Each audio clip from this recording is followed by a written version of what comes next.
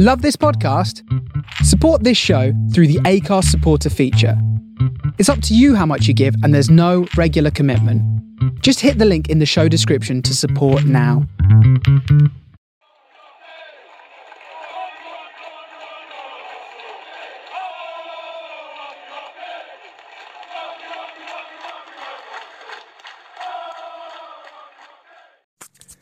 All right, Treacle. People keep asking if I'm back, and I haven't really had an answer. But now, yeah, I'm thinking I'm back.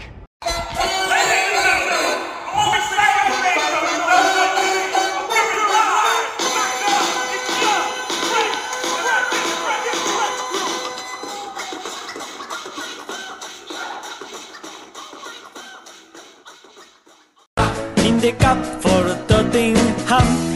Honestly, during the game, I didn't see it.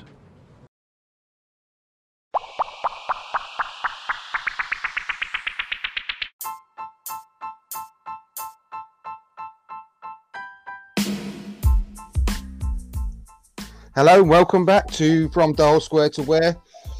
Happy 2020, everyone. I hope it's not too late to say that. It's always a bit of a cut-off date, and I always think it's around this sort of time, so I've probably just got it in the right sort of time to wish everyone Happy New Year. I'm joined by Ryan and Stan. How are you doing, fellas? Did you hope you had a good Christmas, both of you? Yeah, all good here in Vancouver, so Happy New Year to everyone.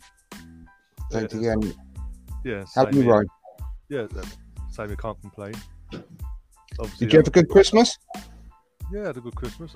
Obviously, other people we know of, their friends and family didn't have such a good Christmas. But yeah,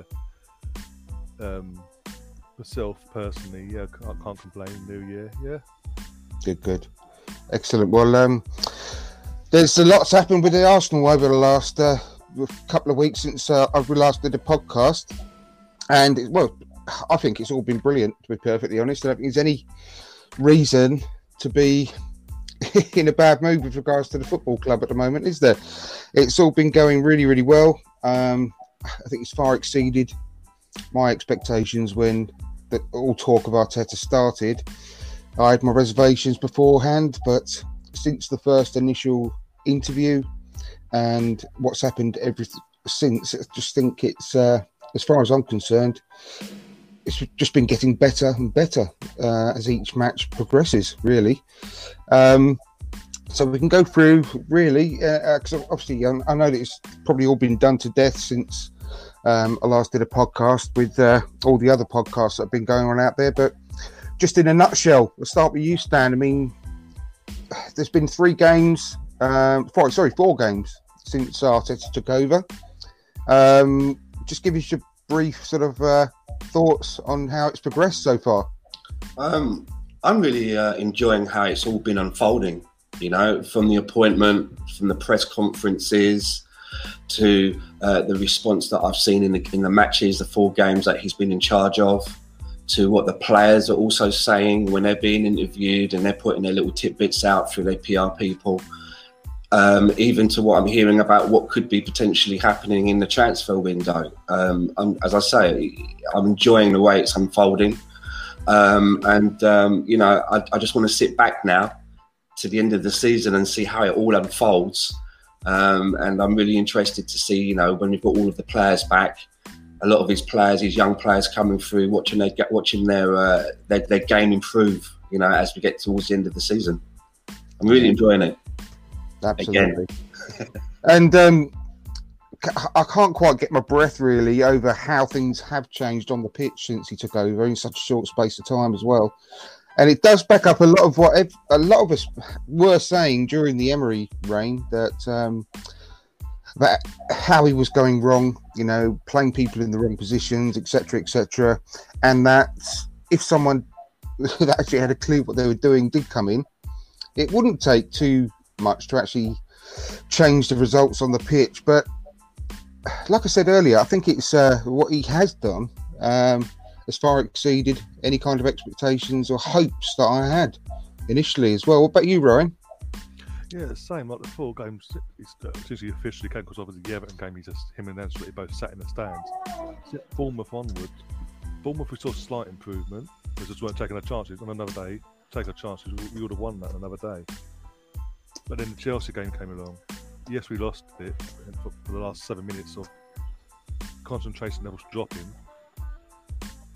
But the performance itself for the 83 minutes up till then, you couldn't fault any of the players to a man. No. Ozil a lot. Ozil's been in every game. Ozil's actually doing everything Emery was asking or claiming that Ozil wasn't doing in the first place, which was tracking back, making tackles, getting involved. But Ozil's doing that now under Arteta. So, no, you said it, playing your best players in their best positions. They're going to buy into. They're all buying into your ideas, and we are seeing the best out of them now. And yeah, we had a little blip on Monday night in the first half against Leeds. But what I liked to hear was not only what Arteta had to say, what Lacazette had to say, match day captain. That half time he came in and bollocked us for that performance in the first half. Because apparently he said before the match, he was saying to him, don't do what you normally do and take these teams lightly because they will come at us. They're top of the championship for a reason.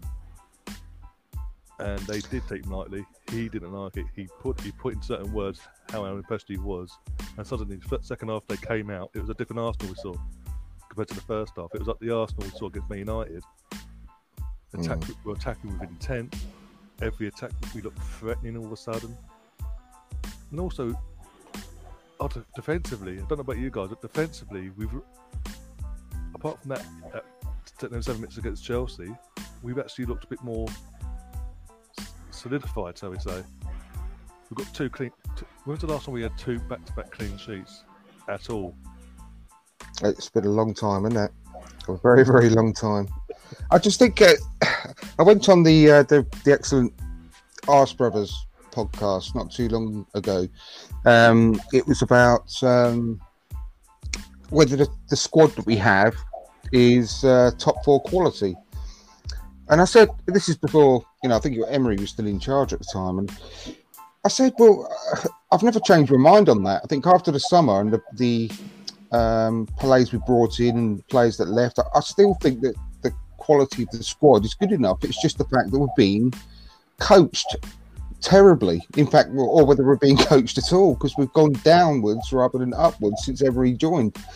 And I mean, my God, it just shows you what you can do with good coaching, with players that we thought we would have to get rid of, most of them, didn't we? Not too long ago, we thought, well, God, literally going to have to burn it down and start again. And it just shows you that we have had good players all along. I'm not saying we don't need new players, of course we do, but the players we have are not bad, and Arteta's actually cope with a lot of more injuries as well, especially in defence. And who would have thought a few weeks ago that we'd be having Bukayo Saka at left back? I mean, just seriously, no one would have even considered it, would they? So I mean, it's been doing fantastically well, and I think the performances in the league, like you said, Ryan, got better and better every match. And you know what? I was absolutely over the moon with the Leeds game as well, because although the first half, it didn't surprise me what happened in the first half, because Leeds are a fantastic team and Bielsa's a fantastic coach. And I just knew that they would go at us from the off, because they've got nothing to lose and they want to show what they can do to a massive audience on BBC One, as it was over here in the UK. And I wasn't surprised at all. But I tell you what, I put a tweet out after the game and said that I couldn't see any circumstances whatsoever that at any point in the last 2 years, probably longer under Wenger as well, where we would have won that game against Leeds. We wouldn't. I doubt. I just couldn't see us winning that game at all. I just think we would have capitulated. And the fact that we rode that storm,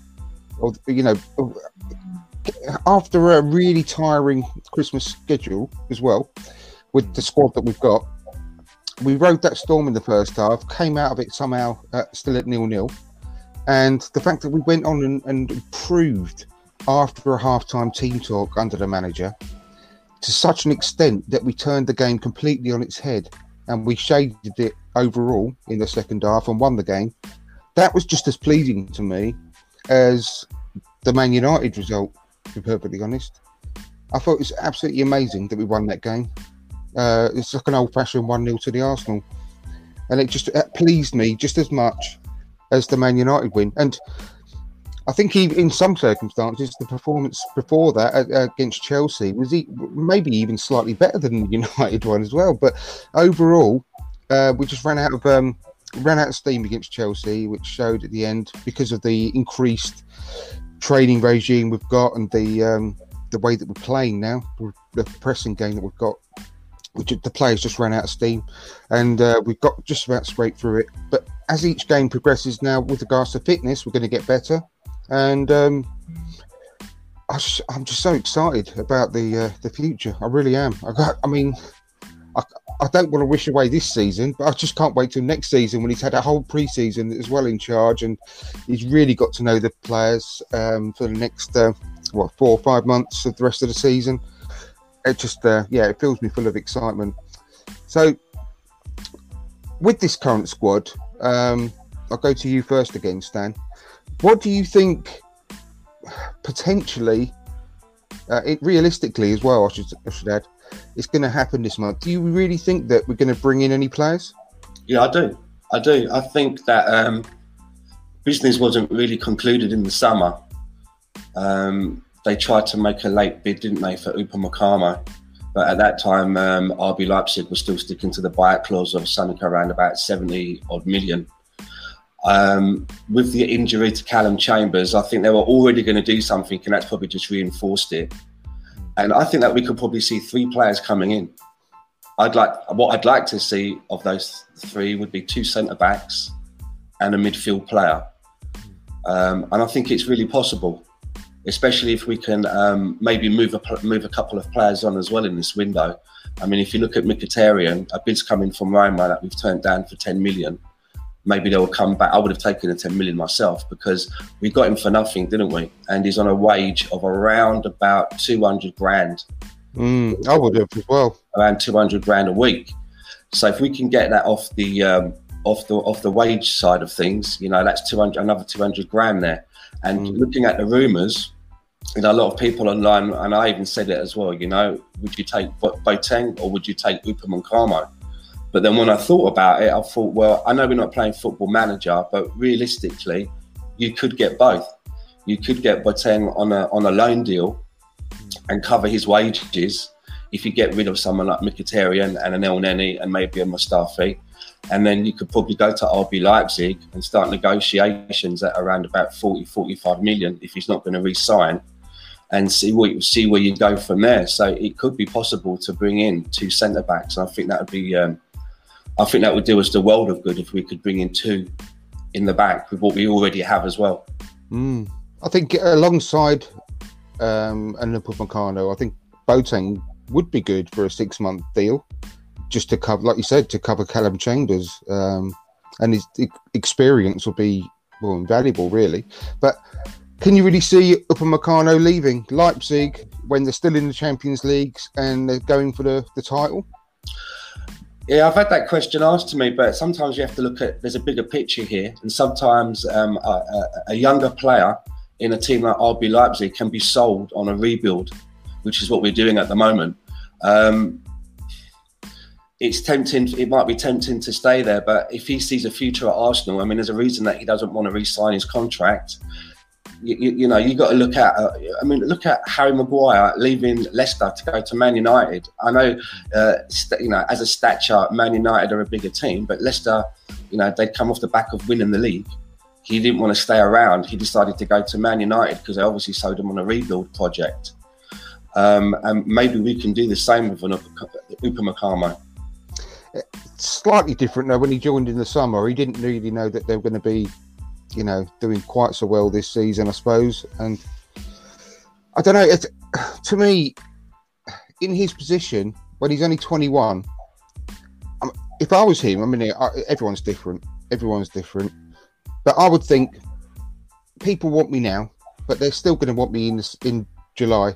And I might even be able to get more money being the league winner, when the summer comes as well. And with the chance of some silverware when you're 21 winning a league, I might think, well, yeah, I do want to go. But if I wait 6 months, I'm still going to be able to go. And I might even be able to get a bigger wage. I don't know. It's going to be a tough one to get him out. But I totally understand what you're saying, and it's possibility. I feel like caveat that when it comes to Uthman Carmo, I do have a real soft spot for him. So a lot of what I say about him is all thinking as well.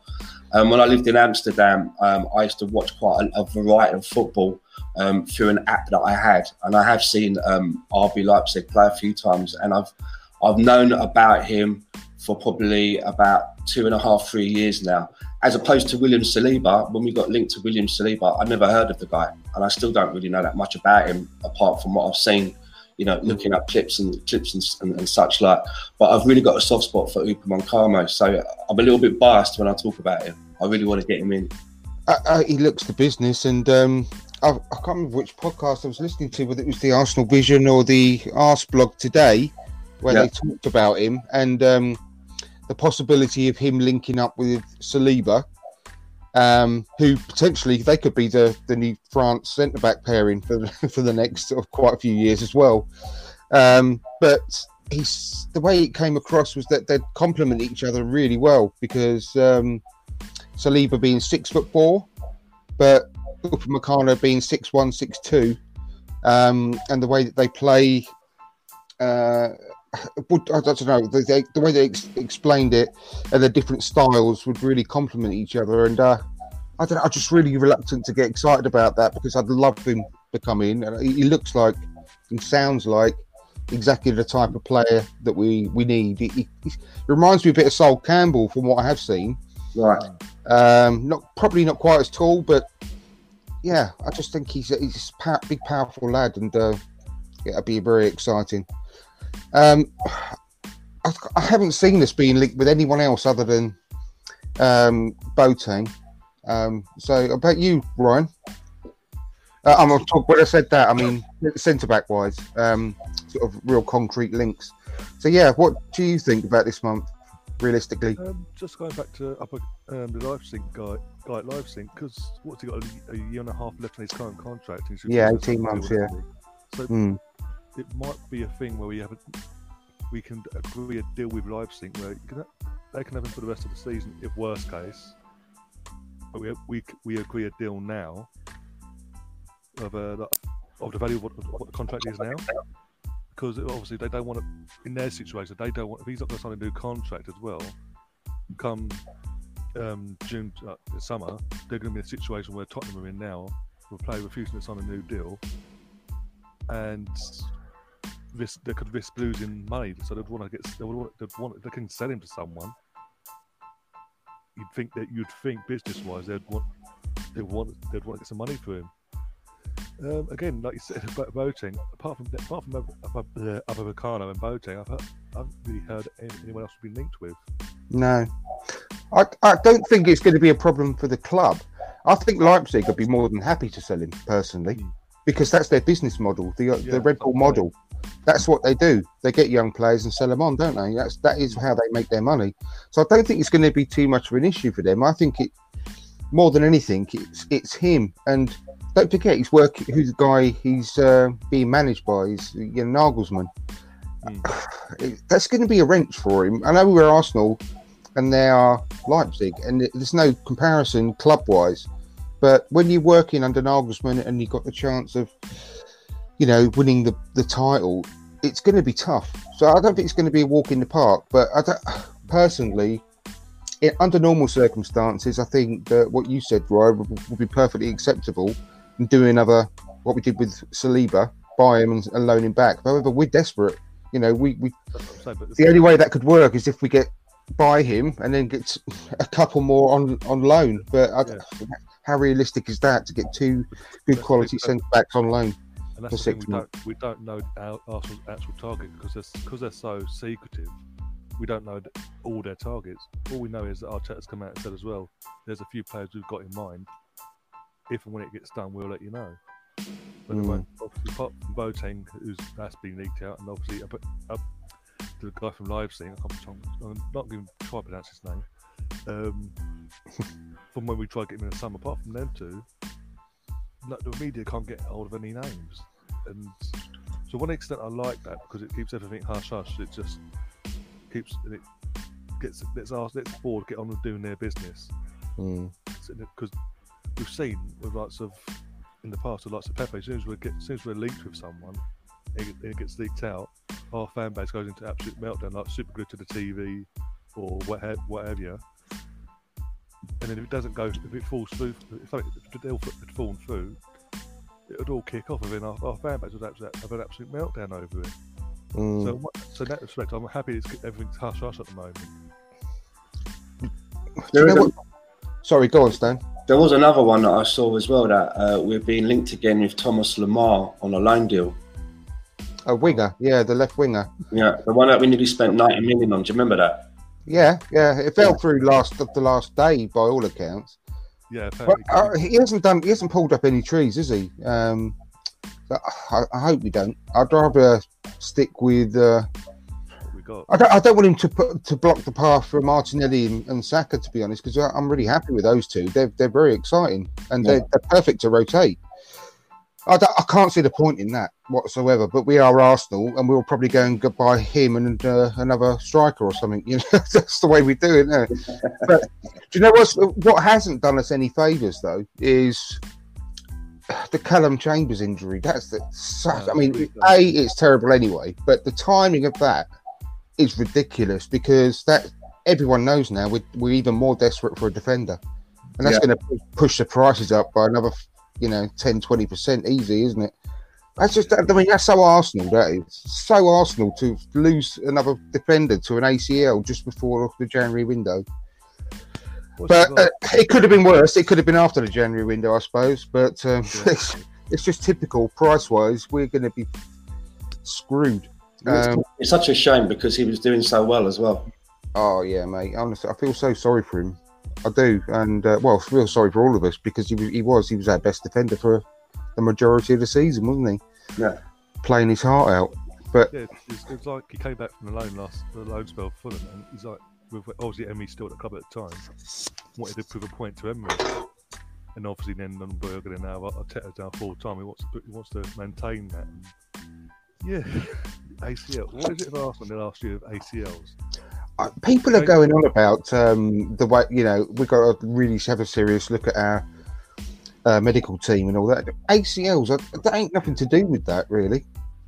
That's just nothing but bad luck. It's just literally pot luck if it happens or not. When it comes to Arsenal, the last 12 months, though, 3 of our defenders. I know, it's just bad. It's just purely bad luck. I reckon, I don't know. To Arsenal, though, it happened to Arsenal players, though. No one else. No, don't be silly. I don't know whether you've listened to any of the special podcasts that the Arseblog have put out and the Arsenal Vision have put out about the banter decade we've just come through and all the stuff that's happened to us during this decade and the things that you forget. And some of it is just pure ridiculous, and it only would happen to Arsenal. It's things that have never happened in football before. It's only ever happened to us. Like a player been arrested for going into White Hart Lane with a knuckle duster in his pocket and being banged up to 10 out. Traore, yeah. And a player like Kieran Gibbs being sent off when it was a mistaken identity that's never happened before with him and Oxlade-Chamberlain and all this sort of stuff. Yeah, just not being able to take Mkhitaryan to a game because of war zones. Oh, mate. It's beyond a joke, really, isn't it? But that's Arsenal. That is Arsenal. It's the way things happen. But we've got Palace coming up, and under normal circumstances, they're our bogey team. I'd be really worried coming up against Palace away. But the way we're playing, and I'm not worried about playing anyone now, and it's ridiculous so quickly. But it's a good time though, because they're full of injuries, and apparently Zaha's a doubt as well. And I think they've got 11 injuries coming up this weekend. Well, I think he's trying to get himself a move, isn't he? He's new agent, so. Well, yeah. I mean, I'm really confident about winning that. Which, yeah. This is something Arteta's done at Arsenal. What in the space of just under 3-4 weeks. He's turned mad. Everything. He came into this club. Well, 2 weeks ago, wasn't it? 2 weeks. Yeah. The fans were in disarray. The club was in disarray. Players weren't playing like to their full potential. He's coming straight within 10 seconds of his first interview. He's got everyone on side. The players are playing for the club, for the badge. And another thing that I've liked, home or away, that hasn't been done for a long time, is at the full-time whistle. He's literally he's not going down the tunnel. He's literally on the pitch. So everyone knows you stay on the pitch. Go over to your fans. If you're away, thank your fans. Even at home, middle of the pitch. Well done, well done, well done. Now go and thank the fans. And again, that's something the fans appreciate as well. And that's built another feel good factor in the stadium itself, having the fan base as well, because it's then shown that he cares, and then it's because he cares and the players are doing that. It's showing that they care as well, that they do actually give a crap about what the status this club is in. And what I found refreshing as well is honestly, like, what was it, the David Luiz Socrates interview after Man United games? He honestly about the fitness level said, for what he wants from us, we're not that fit yet, but we're working as hard as we can. And as long as look, we don't expect to win every game, but as long as you give 110% for the 90 minutes, we won't complain. Exactly. Well, I said when we bought Luiz, straight away. I was on the podcast that day, I think, or maybe the day after. But I said about how pleased I was when we signed Luiz, and the fact that he'd be a good captaincy candidate. And I was laughed off the face of the planet at the time. And I said, I've said all season, I like Luiz, and he's not a bad defender. He just don't turn into a bad defender just by making a move across the city. And the fact was that it was just, again, down to the fact that how we were playing at that time, and he's no protection. We were completely open and allowing every opposition to run straight at us and just pepper the goal with shots. And I said, just look what's happened with Luiz. He's looked like a man mountain the last 2 or 3 games. It's looked fantastic.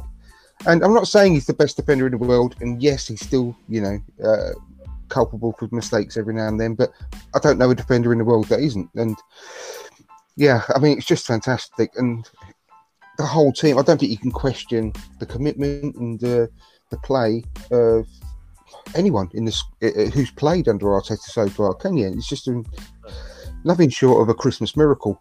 I just expect him to walk out with Tiny Tim and give him some faith healing and get him to walk again on the pitch or something, some cripple kid.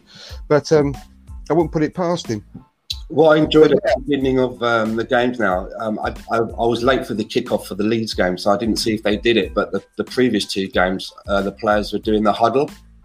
Oh, and did I do that? Did I do that at the beginning of the Leeds game as well? I don't know. I missed it. I didn't see that. Because what I noticed was when I done it for the Man U game, the footage that we were watching, they kind of zoomed in on the huddle, and the one player that was doing all of the talking, it wasn't Aubameyang, the captain, and it wasn't Xhaka, the previous captain. It was David Luiz. Yeah. He was doing all of the talking in the huddle, and he had everybody's attention, and that was really good to see. Yeah, exactly. I've seen it all. He's not a secret captain. He is. He's been the captain all season on the pitch. Yeah. I'm not exaggerating. And when Saka came on for left back in the Man United game near the end, he's the one there when they're defending, talking to him, directing him, like get in that position, cover that person, does it? And even turning towards the fan base and geeing them up, but really up near the end, trying to get the atmosphere even higher than what it was. Things like that. He's been doing that all season though, and people ain't noticed because they've just been blinkered and say, no, shit, he's the worst signing we've ever had, blah blah blah. I've seen him do it since the first game he played, and because he's signed from Chelsea because of his age, they write him off. Yeah, everyone makes mistakes at the end of the day. Everyone does, yeah. No player is perfect, no matter what position they play. Everyone makes mistakes. We could have had Virgil van Dijk under Emery in our team, and he would have been making mistakes, and he would have looked like half the player than he is because of it's literally like open season, wasn't it? With the opposition in our half of the pitch, and anyone would panic under that kind of intense scrutiny. To be perfectly honest, come in and he sorted out the. He chose his first choice midfield pairing, which is Torreira and Xhaka. That's the strongest pairing he's got. Torreira, Xhaka. So sorry, go on. Literally, it's like. We look so much more comfortable, so to speak. I say this now, touch wood. When we got the opposition coming to attack us, we'd actually look solid for once. Like this organisation, if one's staying back, one will got pushed forward a bit more, and be a bit more involved in the attack as well. If necessary, they'll team up together. There's always someone protecting that back four now. I know. Well, hats off to Arteta because he's literally. We've seen it footage as well. He is drilling them. He ain't getting going. In fact, after the Leeds game, he's saying first half, no, I was not happy. I saw two Arsenals. First half, I didn't like. He let them know because he did, as I said before, he did say Leeds will come at us. We need to be fully on it from the get go. Yeah. As you said before earlier on, in years gone by, in that sort of situation, we would not have gone on to win that game. We would not have got battered in the second half. It would have been, nothing would have changed, sort of thing. Whereas he's come in because he pre-warned them, this, that, and the other, and they're buying into it. So they're up in their levels. They're giving him the respect that I wouldn't say deserve, but he demands. The intensity he demands from these players, they're then giving it to him. I know. And I think it was the Man United game where he was interviewed and before the game, and he said, was asked a question, are you going to play with the same intensity, or do you expect the players to play with the same intensity as they did against Man United? It's words to this effect, and I can't quote it exactly, but he said, no, that's it's not going to be like that for this game. It's going to be like that for every game. And it's just, I mean, it's amazing. It's just so... I don't think he's just doing it on purpose either. He's literally, that's the way he is. It's like, it's almost as if he's literally trying to say everything that we want to hear. But it's not. That's the way he is. And it's just so bloody brilliant because we've been waiting for this for, well, the best part of 2 decades.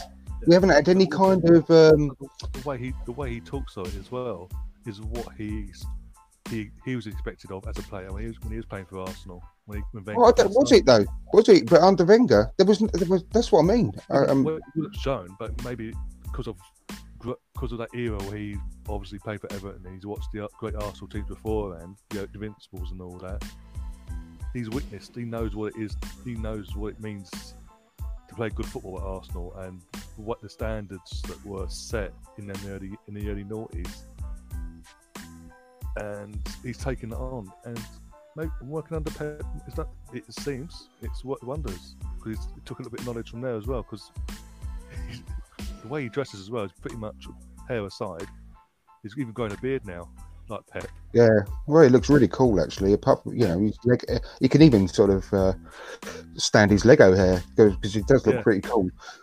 But what I liked as well, because I can't remember which podcast I was on, but I was talking earlier on in the season about missing certain aspects of the Arsenal of old, under George Graham, the Highbury, how much I missed Highbury and the class of the club. I was talking about that, and I said, I semi-joked, but I wasn't really joking, but I semi-joked at the time about I missed the players turning up for the match in their suits. They had the old emblem on their jackets, and they looked really smart coming into.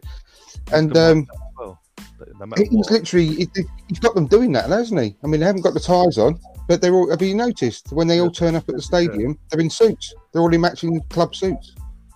And I mean, just a little something like that. I love it. I love it because one of the things in his initial interview, and he said, "I just want teams that are coming to the Emirates to play us when they're turning up in their coach and they see the Emirates.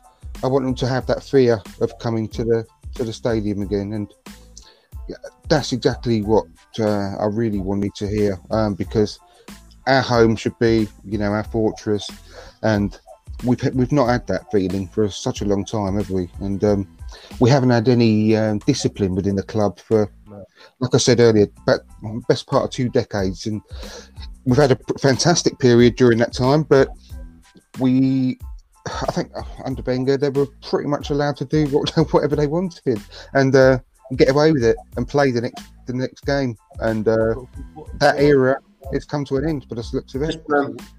Just coming off the back of what you were saying there, Mikel Arteta saying that, this is how I want us to play in every game. I can imagine that was probably why he was so angry with the team, or made a point at half time, because it sounds a bit cliche, but the game against Leeds, it really was a game of two halves. And if you look at that first half, it was almost like the team had forgotten everything that Mikel Arteta had told them, and they just reverted back to everything that Emery had told them. If you look at the stats in the first half, it was the same as all of the games under Emery. Everybody was playing so deep in that first half. We were almost causing problems for ourselves by trying to get the ball out from the back. I mean, there were times when it almost looked like David Luiz was trying to get into a centre-back pairing with the goalkeeper. That's how deep they were. And when they came out for the second half, it looked like the players had just moved up the pitch, maybe just a few more feet to give themselves more space, and it worked.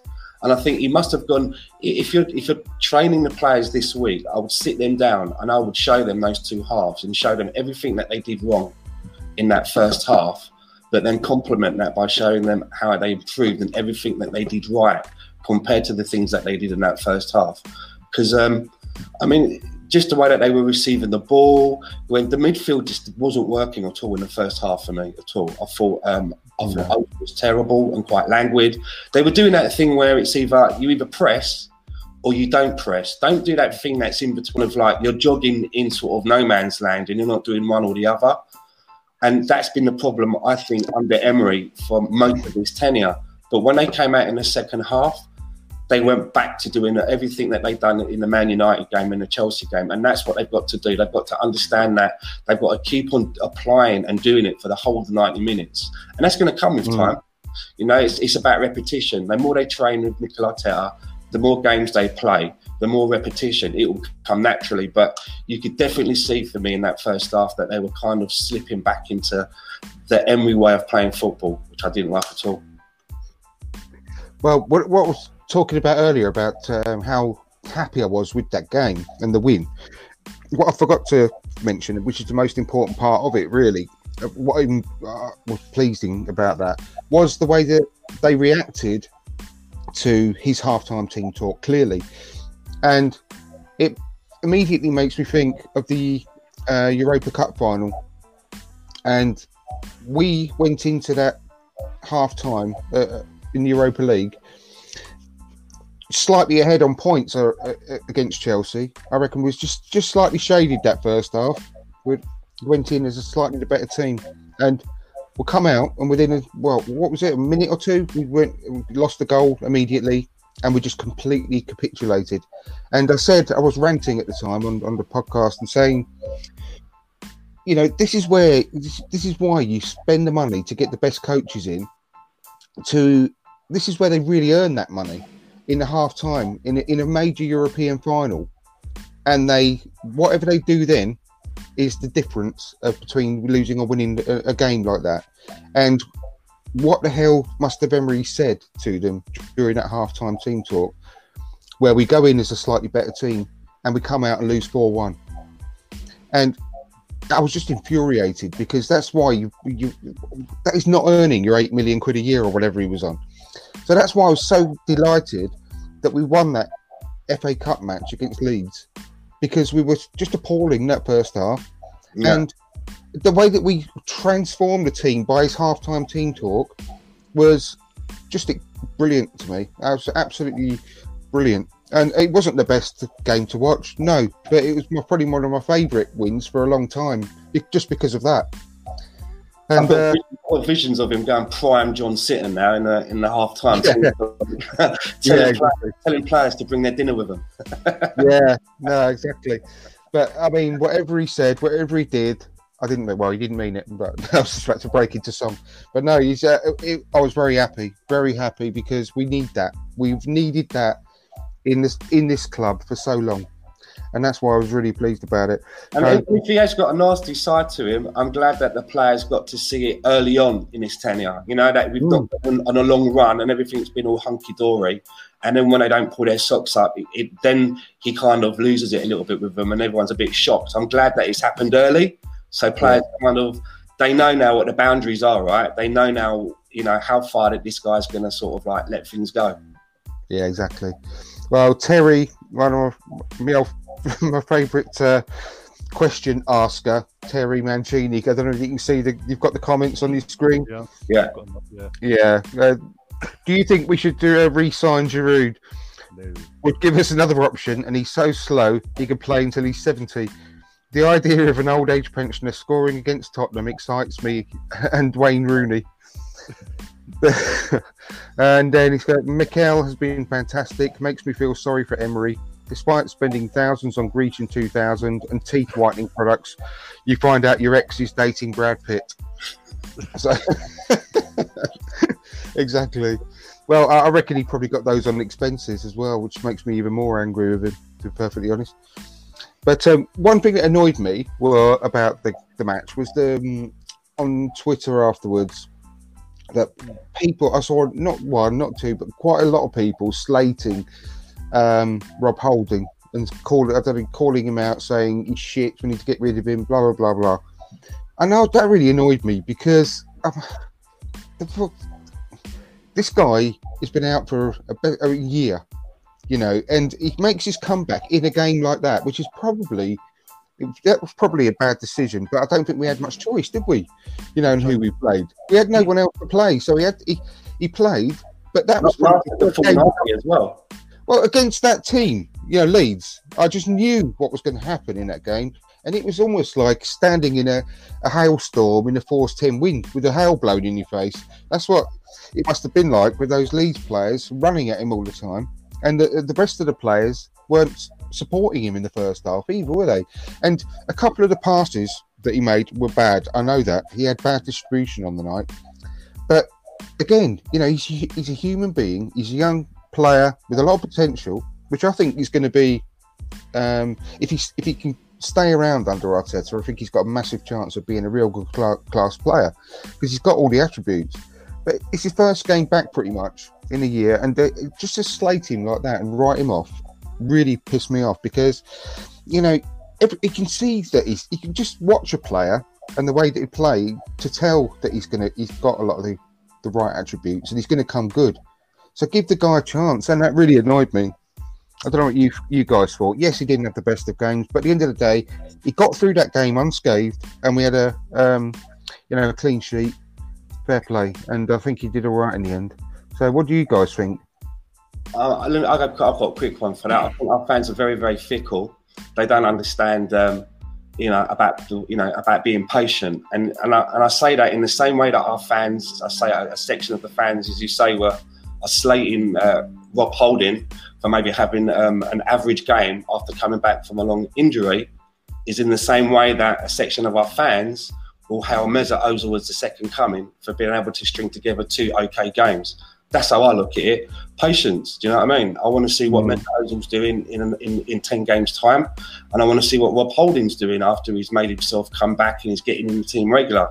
We shouldn't be too quick to judge sometimes. Yeah, some other guys were saying that he needs to go out on a loan, but I don't agree. I really genuinely think he needs to be in and around a squad, and he needs to be working with Arteta and his coaches to really get him prepared for next season as well, and then obviously play when necessary, because we are probably going to need him as well. So I really think he needs to finish off his rehabilitation with us and help us out whenever he can in the meantime. But I really do have high hopes for him. There's a lot of players now I have a lot of high hopes for. And another one I want to talk about as well is, which I can't wait to see him back in the team, is Danny Ceballos. He's one that I've got a lot of time for. I think under Arteta, I mean, with his guidance and the way that he's clearly improving players, obviously what he did at City and what he's done so far with us, he could really go places, Danny Ceballos, with that guidance and that coaching. And I really hope we can work out a deal for him to stay, because we've seen what he can do in flashes. But I think he's got a really high ceiling. I do. So yeah, I really just hope we can work out a deal with Real Madrid and we can keep him on. Hopefully, he might play on the weekend. We never know. But Ryan, what do you think, Ryan, on him? Because he's been written off and forgotten about by a lot of our fans already as well. Well, it's like you said, but you both said before. Our fan base is so fickle; it's unbelievable. Bloody Mustafi could have to, for example, Mustafi got slated or will get slated for a Chelsea goal, winning goal. But if he'd made a tackle or whatever, he's the best thing since sliced bread. Also given, they praise him up, and Johnny makes his next mistake. So it's like the same for anyone. Aubameyang could go for a dry spell of not scoring goals. Oh, that's it. Get rid of him. He doesn't want to be here. And when the media leak out rubbish about him wanting to leave, he's having to come out himself. No, that's absolute rubbish. I'm happy here. But until he says that, he's not saying nothing. He's not saying nothing. It's true. This is the same media that have been done for so many bad things in the last 25 plus years themselves. But our fan base is so it's on black and white. It must be true. I'm sick of. It's infuriating, I know. I don't feel. One thing about our fan base, I'm sick of. We just believe for anything. I know. It's in the paper. It's true. Media says it's true. Again, and also Sky Sports. Literally in the same segment. The same person says, "No, we're not looking to sign no one." Like Arsenal not looking to sign no one. But they're looking at Boateng and there's conversations back and forth. What is it? They're having their tracks now. It does my fucking loafing. Because I haven't seen anything in from anyone specific about this Boateng thing. So far, where's it actually come from? Who's actually said anything? Is that just speculation from newspapers, or has it come from anyone in particular? It's the German Sky Sports version of what we have over here that have leaked it to. Got wind of it somehow over there, and then told the UK correspondents over here, and that's how it's come out. So that's just a rumour from a media company as well. Then that's not. I mean, it's nothing concrete at all, is it? And that's what I'm saying. But literally one for 30 seconds prior to that, no Arsenal looking to sign absolutely no one. As far as they're concerned, they spent enough money in the summer. That's it. I'm sorry, Arteta, anyone that come in, be it Arteta or whoever, would not have took a job knowing that coming in a few weeks' time when the window's open, that they're not going to get back. They're not going to get any backing to improve what they've been walked into. It's a really difficult month with regards to. We need to be strengthening because with this new way that we're playing, the high press and the way that we are increasing our intensity in the training and everything to be able to do it, we are highly likely to have a big slump in the spring, and we're bound to sort of succumb to quite a few injuries because of this as well, muscle injuries, whatever, because we haven't been fit enough. So we do need extra personnel. But I have to say, I've had a complete U-turn on a lot of our players. I mean, the big one I really need to apologise to personally is Granit Xhaka, because I've slated Granit Xhaka, and it's unlike me because I don't like to slate players. I don't really go out after certain players, but I've openly said I don't know, why he's at Arsenal, because he doesn't fit the bill. He's no any specific kind of midfielder. He doesn't do anything really for the team, and he needs to move on. But I always give credit where credit's due, and he's been fantastic the last few games. And if he was to go this month, that's going to be a big problem for us, because to replace someone like him, it's going to cost us an awful lot of money, and it's going to be a gamble. And I think that we really need to, at least till Christmas, Christmas, at least till the summer, apologies, we need to keep hold of him. We really do, because he is, without doubt, the best player to play alongside Torreira at the moment. Unless Ceballos can come in and really hit the ground running, which is going to be difficult after an injury he's had, then we need to keep hold of him. And I need to eat a whole slice of humble pie about what I've said about Granit Xhaka in the last few weeks, because he's really come good, isn't he? No coincidence, literally just before Arteta was announced, there was rumours of him and Hertha Berlin had negotiations. Xhaka's agent came out and said everything's agreed, it's just between the clubs now. Arteta's come in, performances have got better, as you just said, but also that talk has now gone quashed. It's like, Arteta's come out and said, as far as I'm concerned, he's staying. He ain't going nowhere. He's committed. It's like Arteta's. He's come in. He's seen Xhaka, put an arm around him, had a chat with him one-on-one, and said, "No, you are wanted here. You are part of my plans. We've got let's build something great here." And the way things have gone, game by game, Xhaka's starting to believe in that. And because Xhaka's given the 110% as well in his performances, have got to get better in these few games. Showing that as well. And yeah, we all most of us went on there and we were like, how dare he be we were for Palace and on the season. But also at the same time, anyone that's smart enough will know Emery to a point did throw Xhaka under the bus though, straight from the off. Oh, absolutely, yeah. He played him out of position. Anyone that doesn't realise that needs their head testing. No, he did. That didn't help things. I think if he feels more protected and wanted, he's more than happy to stay put. Well, what annoys me is when you hear things like, and I'm not absolutely not saying that he said this at all, but well, actually, I don't know which one it was, whether it was Lacazette or Aubameyang, where they said, "I've got to leave because I want to play in the Champions League." Now, that sort of comment really pisses me off. I think that was Lacazette said that. Yeah, I think it was. Yeah. That pisses me off more than anything because, get us there then. Exactly. Get us there then. Why? Exactly. You're going to leave us to go to a club to try and qualify for the Champions League. Get us to the fucking Champions League. And but I don't know whether he said that at all. That was just one of these things. Again, comes out in the media. It might not be true. But that sort of comment really annoys me more than anything coming from a player. And Frank Gunner's just put in the comments, it pissed me off that some of our own fans are waiting for Arteta to fail. It's ridiculous. Of course. But you can't call yourself a fan if you're like that, really. You can't, because you're not a fan. It's a fanatic of Arsenal. You're not that type of person if you are waiting for Arteta to fail. And if you are, then I'd love to know why and how you're not impressed by his start in the job. It's just a joke. It's my take on the Granit Xhaka situation. I'm not a big fan of Granit Xhaka personally, and I don't think he's been. I've never really thought he's been that much of a player ever since we bought him. To be fair, I have seen some good things that he can do, but I've always thought that he slows the game down a little bit for us.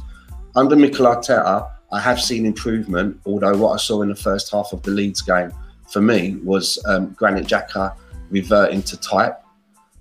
I'm always up for improvement, and if he does continue with what I've seen over the last few games, then maybe he's got more time at Arsenal.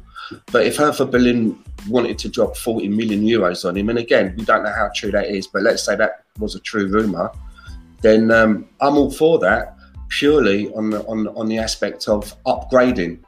I always think that if you can upgrade on what you have, and take out the sentiment part of it, whether you particularly like a player or you don't like a player.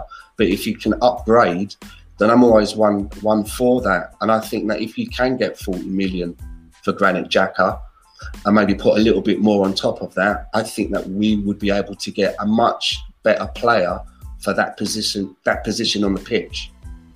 If it's about keeping him through sentiment and, it's Granit, he's been around the club for a long time, I don't really buy into that, because I don't think he's actually been that good for Arsenal in his Arsenal career, so I wouldn't mind letting him go. But again, just to repeat, if there is some improvement that's going to come, I'm not going to be quick to judge, like I said a moment ago. I'm all up for giving him more time and then making a firmer decision in the summer to see how it all plays out towards the end of the season. I don't mind doing that.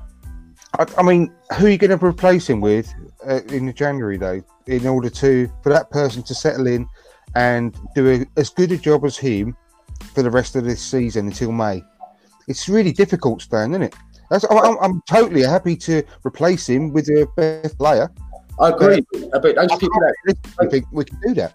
I know, but those people that do all of the transfer stuff, who work out contracts and approach clubs, their job doesn't start on the 1st of January. And they don't, and they sit around for the whole year just waiting for the window to open. You've got to think that you're looking at least a couple of months ahead, and you're looking at your squad and you're thinking, well, can we get an upgrade on this player? And you start making a shortlist. You start having a contingency plan ready. Well, that's what I'd like to think happens at a club anyway.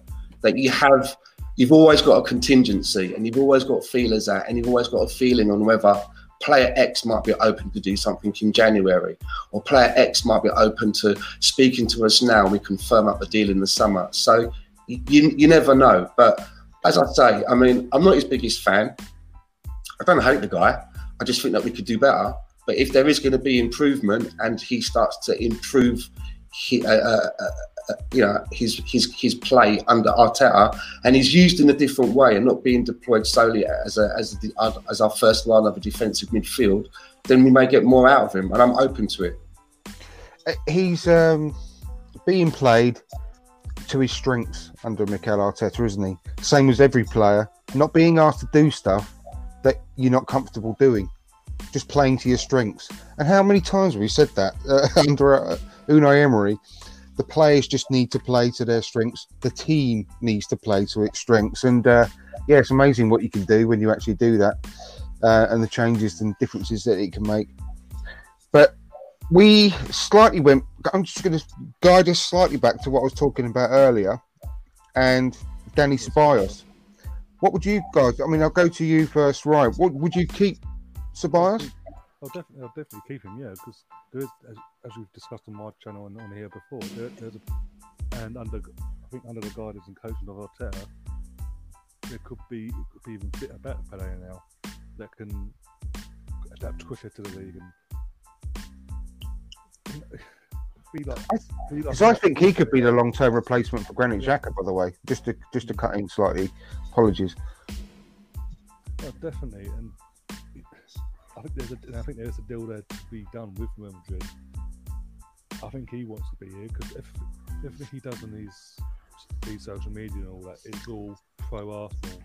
For someone who's on loan, and if you want to believe what the media say again, he just wants to use this as a stepping stone to try to point Real Madrid. You don't do this. You don't do everything he's been doing. You wouldn't do. You just want this as a loan. You don't want this as a full-time thing. I don't agree with that.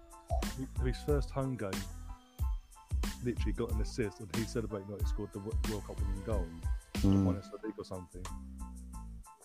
You don't say what he's been saying and act the way he's been acting, unless he's an actual actor, who works in Hollywood or something that's been sent over here.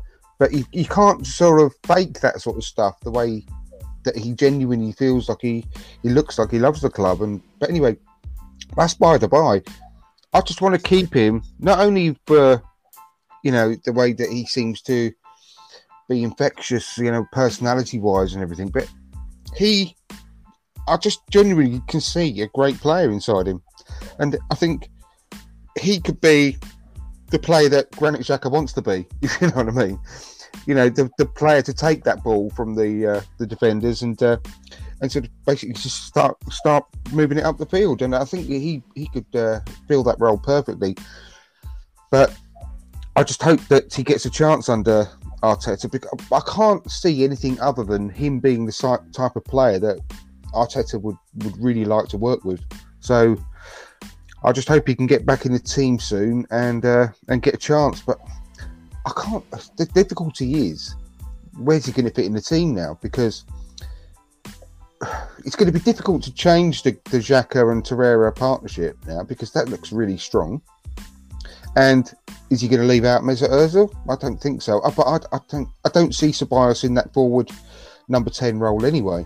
I don't think it suits him. I think he's much better, a bit more of a deep line playmaker. So, no, like a number 8. But I don't.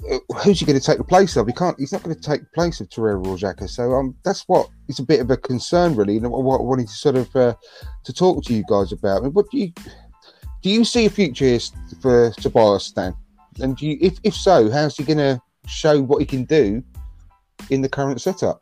My opinion about Danny Ceballos is that I honestly haven't seen enough of him to make a definitive decision on whether I would say, yeah, we should make the loan permanent or not. I did see flashes of him in that first home game where he looked like there was something good there, and then he kind of had a couple of games where he kind of looked a little bit off the boil, and then unfortunately he's had an injury. So I mean he's due back. I think I saw pictures of him on the training pitch, and I thought it was quite amusing that all of the players were doing. It looked like they were doing like a guard of honour for him to come onto the pitch. So it's obvious that they hold him in very high regard. Either that or they're just trolling him. Who knows? But I'd like to see more of him under Mikel Arteta, and I think I'd like to see him instead of Xhaka, to see what he can do in that role. But keeping him one way or the other, I really couldn't tell you yet. I think that Arteta's got to like him because of his hair. I mean, his parting is the most sharpest parting you've ever seen in your life. Maybe Mikel will see that as competition. Only one person at the club can get the Bill Cream contract. Well, but, I mean, the Lego guys stick together, though, don't they? Literally.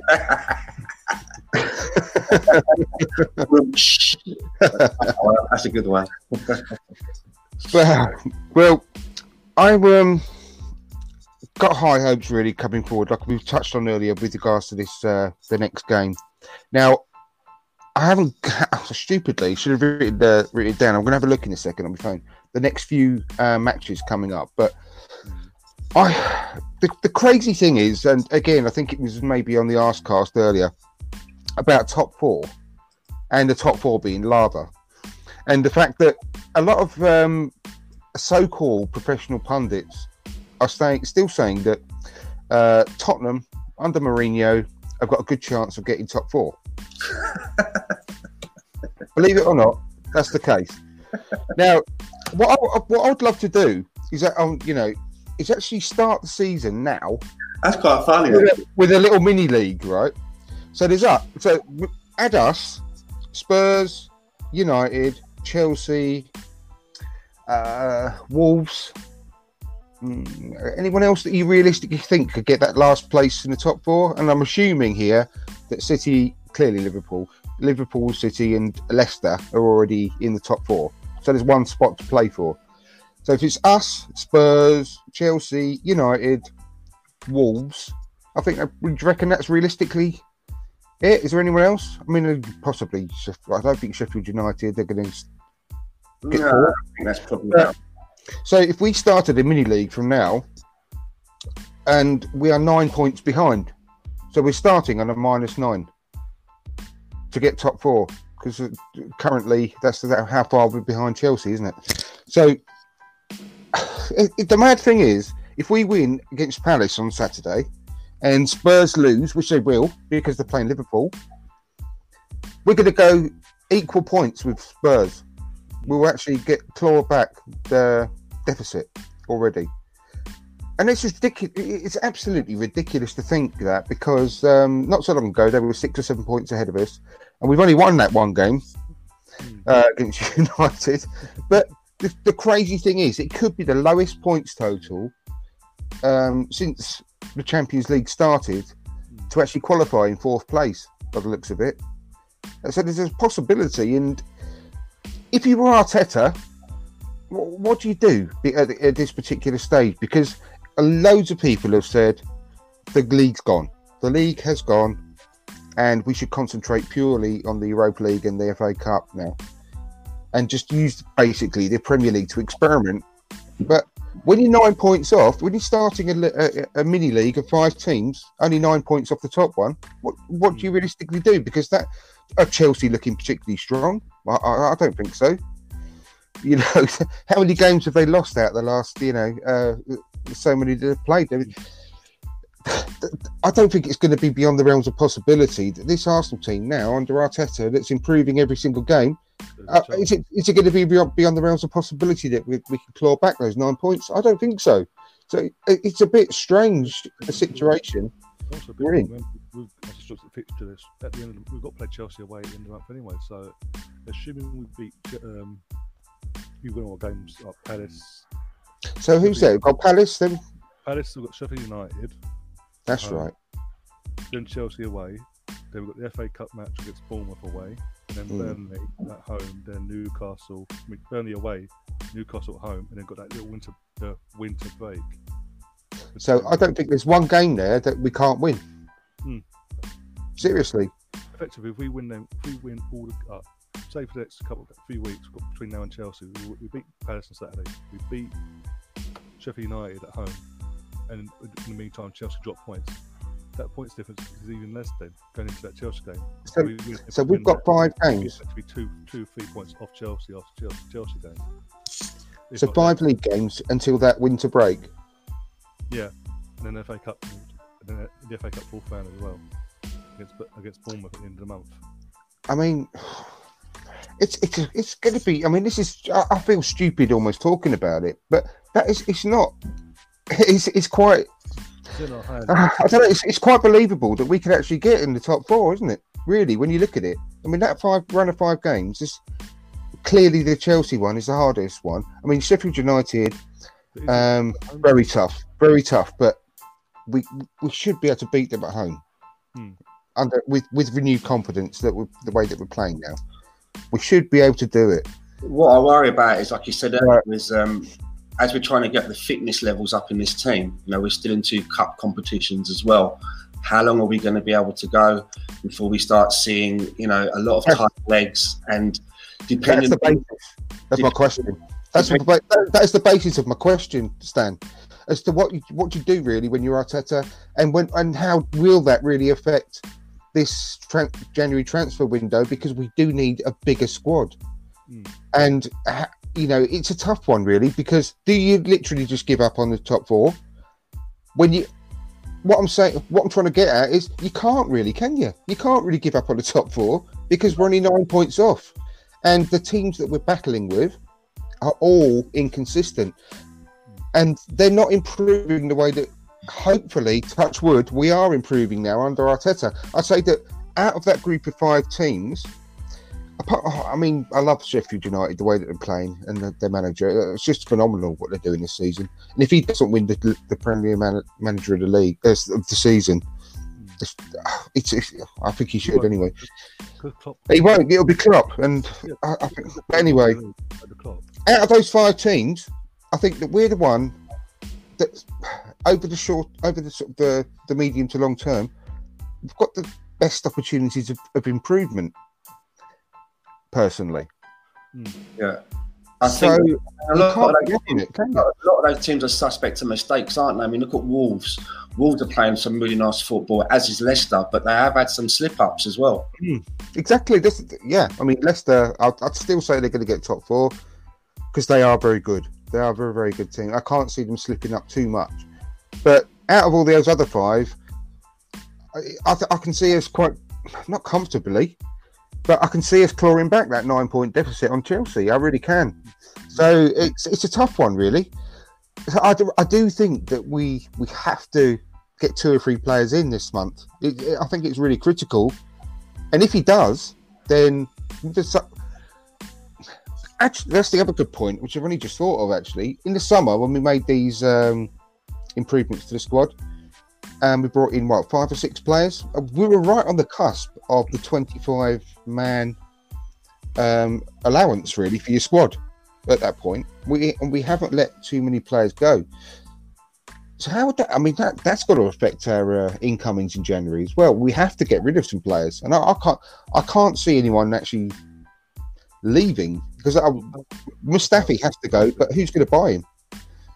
I was reading this morning that there was a Turkish team sniffing around him. I can't remember which one. No, Fenerbahce, I think. I believe it when I see it. I really will. Again, don't know if it's rumours and that, but we turned down a bid from Roma for Mkhitaryan, which I think we should have taken personally. That would have been perfect. I can't believe that we would have turned that down. Really, for someone his age. Yeah. Well. Of the 190 grand a week, we should have ripped their arm off, in my opinion. Yeah, I mean, I would have actually got rid of him for nothing as long as they took his wages on and got him off, on a permanent basis. And El Neni on loan, or did we sell him? On loan. Okay, so you never know. There could be something happening there as well. AC Milan apparently were asking around him, but again, media rumours. Yeah, Gazidis owes us one, so fuck him. Get him to buy El Neni off us. That'd be fantastic.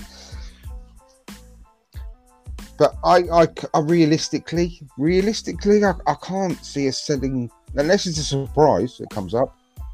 Yeah, maybe Mavropanos if someone came in for him.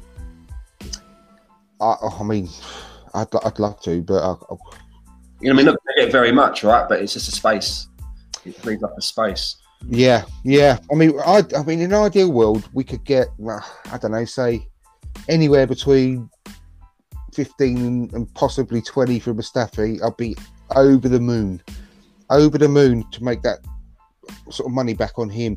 But the problem is, if it is something like Fenerbahce, we just keep continuously shooting ourselves in the foot with the money that we pay these players because he's on the best part of 100 grand a week, I believe. Something like that, yeah. Ballpark figure. He's got to get that somewhere else, isn't he? And will Fenerbahce pay that to him? I don't know. I mean, I can't see it. I think we're stuck with him, and I think we're stuck with all these other players until the end of their contract because they're not going to. Why would they take a contract somewhere else on far less money? It just don't make sense. I think they're looking at putting Emil Smith Rowe out on loan as well. So that's another space. Yeah. I wish we could have seen more of him as well, but I've got high hopes for him, actually. Yeah. He hasn't done brilliantly in the first team. I know that. But again, you can see certain things in him as a player. Scores goals, doesn't he? Yeah, he looks really good. I like him. I do like him. So, yeah, I think that he'd be an ideal candidate for a loan. I don't know what to do with Mavropanos. I don't know. I just don't... I can't see that he's got the quality to...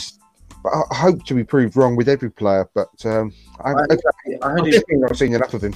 I heard he's having a nightmare in the under-23s, like a terrible time at that level. He wasn't playing, and that's why I couldn't understand why he got back into the first team on the bench the other week.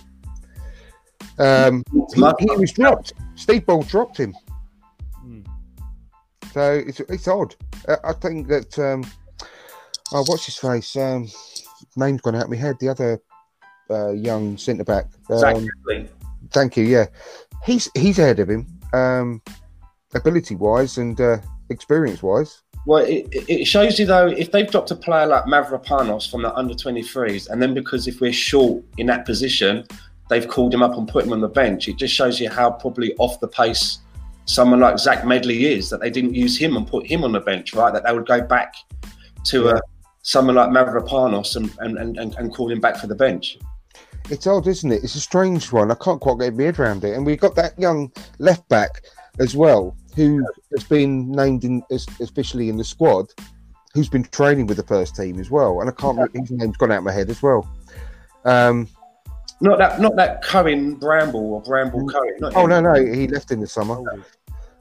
I can't remember his name.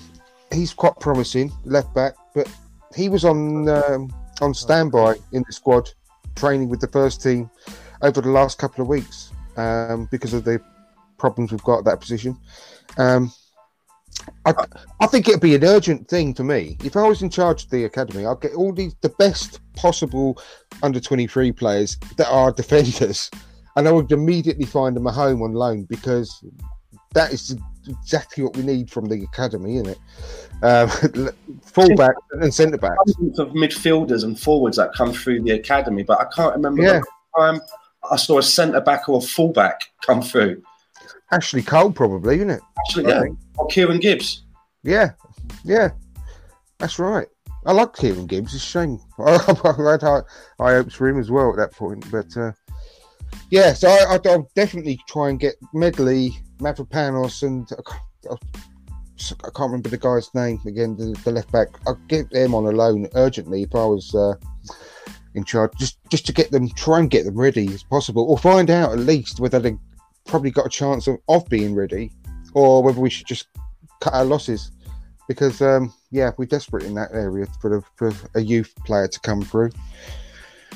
But anyway, I think we're an hour and 15. I think we've pretty much covered everything we wanted to talk about now. So it's just a case of waiting to see whether this improvement is going to be gathering pace over the next few games, because it will be interesting, won't it, if it gets to that winter break and even if we win 4 out of those 5 games and we've clawed some points back, it could get even more exciting, couldn't it, if we potentially have got that top 4 place back in our sights. And if we can get a St Totteringham's Day this season, I mean, that'd be absolutely amazing, wouldn't it?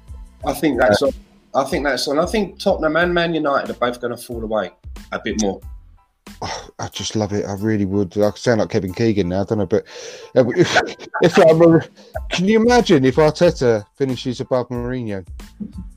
I mean, they thought after the first game or 2 of Mourinho, and they'd won the first couple of games by 3 goals, didn't they? I think, or 3-0, 3-1, and they were proper going for it, weren't they? Then thinking, oh yeah, you guys wanted him, we got him, and all that sort of stuff. I mean, if we finish above them, that would be so funny. I think that would start this decade off in a proper way, wouldn't it? Mourinho's doing his 3rd season in the 3rd week. That's right. I mean, everyone knew what was going to come. But for it to come this quick, it's just beyond our wildest expectations. And they're paying him 15 million a year.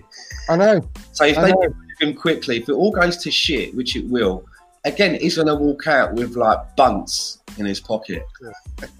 Well, do you just? I mean, if you were Daniel Levy and you'd already seen what had happened in the first 3 or 4 weeks of his reign, would you be putting your hand in your pocket to back him this month?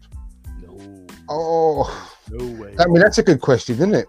Yeah. Because he will go ballistic if you don't get backed. Exactly. Oh yeah, he's done it, Man United. And they will just try and put him up. Say, oh no, we'll wait till the summer.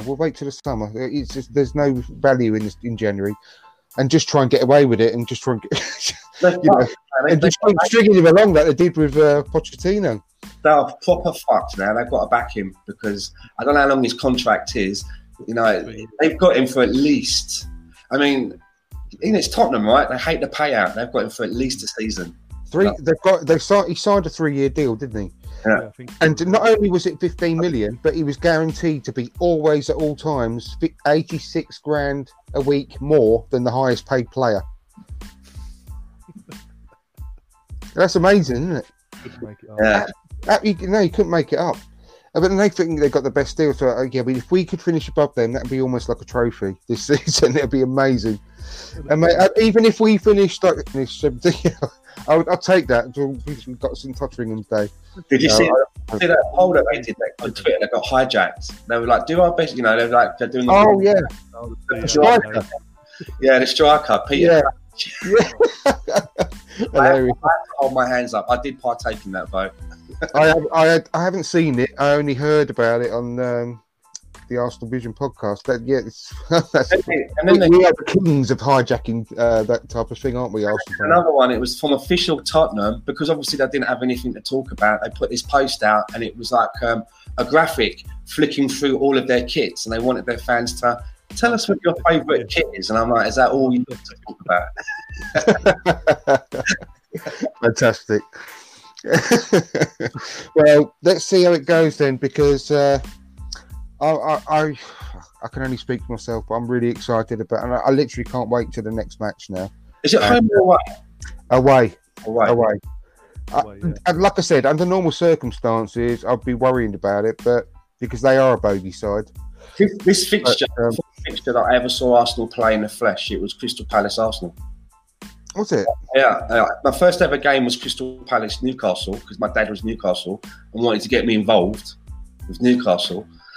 And then the following week, he took me back again, and it was Crystal Palace Arsenal, and that's when I actually got hooked on the team, and I chose Arsenal.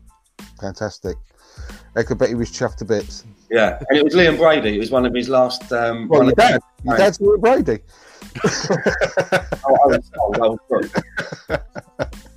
No, brilliant. I would love to have seen Brady play, but I started supporting in, I think it was the year he left, 1980. Right. I think he left the club in 1980, didn't he? Yeah. After the FA Cup final, I think was that his last game, the FA Cup final? I think it was. That was the season. That was my first season seeing him play. I think it was either 79 or 80. Yeah. I think because I just missed him, because that's the season I started supporting when I was 7. So yeah, but I'd love to have seen him play. Obviously, I've seen him on video, but I've never seen him live. But yeah, great player. What a great player he was. But yeah, anyway, I really appreciate you guys coming on. Thanks ever so much. Cheers. And I hope to see you again soon. Thanks to everyone watching, Frank Gunner, Terry Mancini, etc. And Happy New Year to you all. And let's say, I think we could. Well, no, I ain't going to say it. I'm going to. But fingers crossed for a good win on the weekend. I mean, 3 on a trot. How long ago would that be? Blimey. Another clean sheet. Yeah, I mean, I do think I'm going for 2-0. I'm going for 2-0 on Saturday. I'd like to see a 3 or 4, but I'm being greedy then. I don't know, really. I reckon we'll win 3-0, personally. I think so. I'm at the moment. The good thing is, like I said earlier on in the show, I'm pretty sure I heard that they've got 11 players out, and potentially even Louis Zaha. I keep saying Louis Zaha. Zaha. I keep getting, but I hope he's touch and go. So if he's not playing as well, then oh my god, that'd be brilliant. Yeah. Brilliant. Anyway, Happy New Year to you all. Thanks again, and look forward to seeing you very, very soon. Take care. Come on, you Arsenal.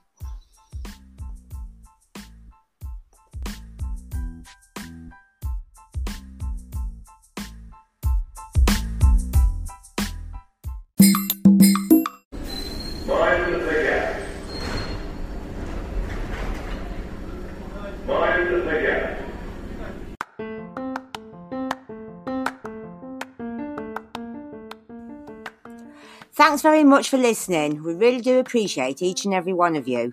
We really need your help to spread the word about From Dial Square to Where, so if you haven't done so already, please give us a 5-star review on iTunes and Spotify.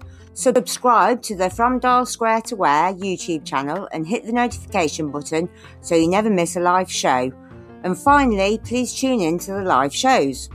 Don't forget, you can get the chance every week to be the star alongside Andrew and his great guests, just for being the most entertaining viewer on the night. Thanks again, and see you on the next episode. Bye!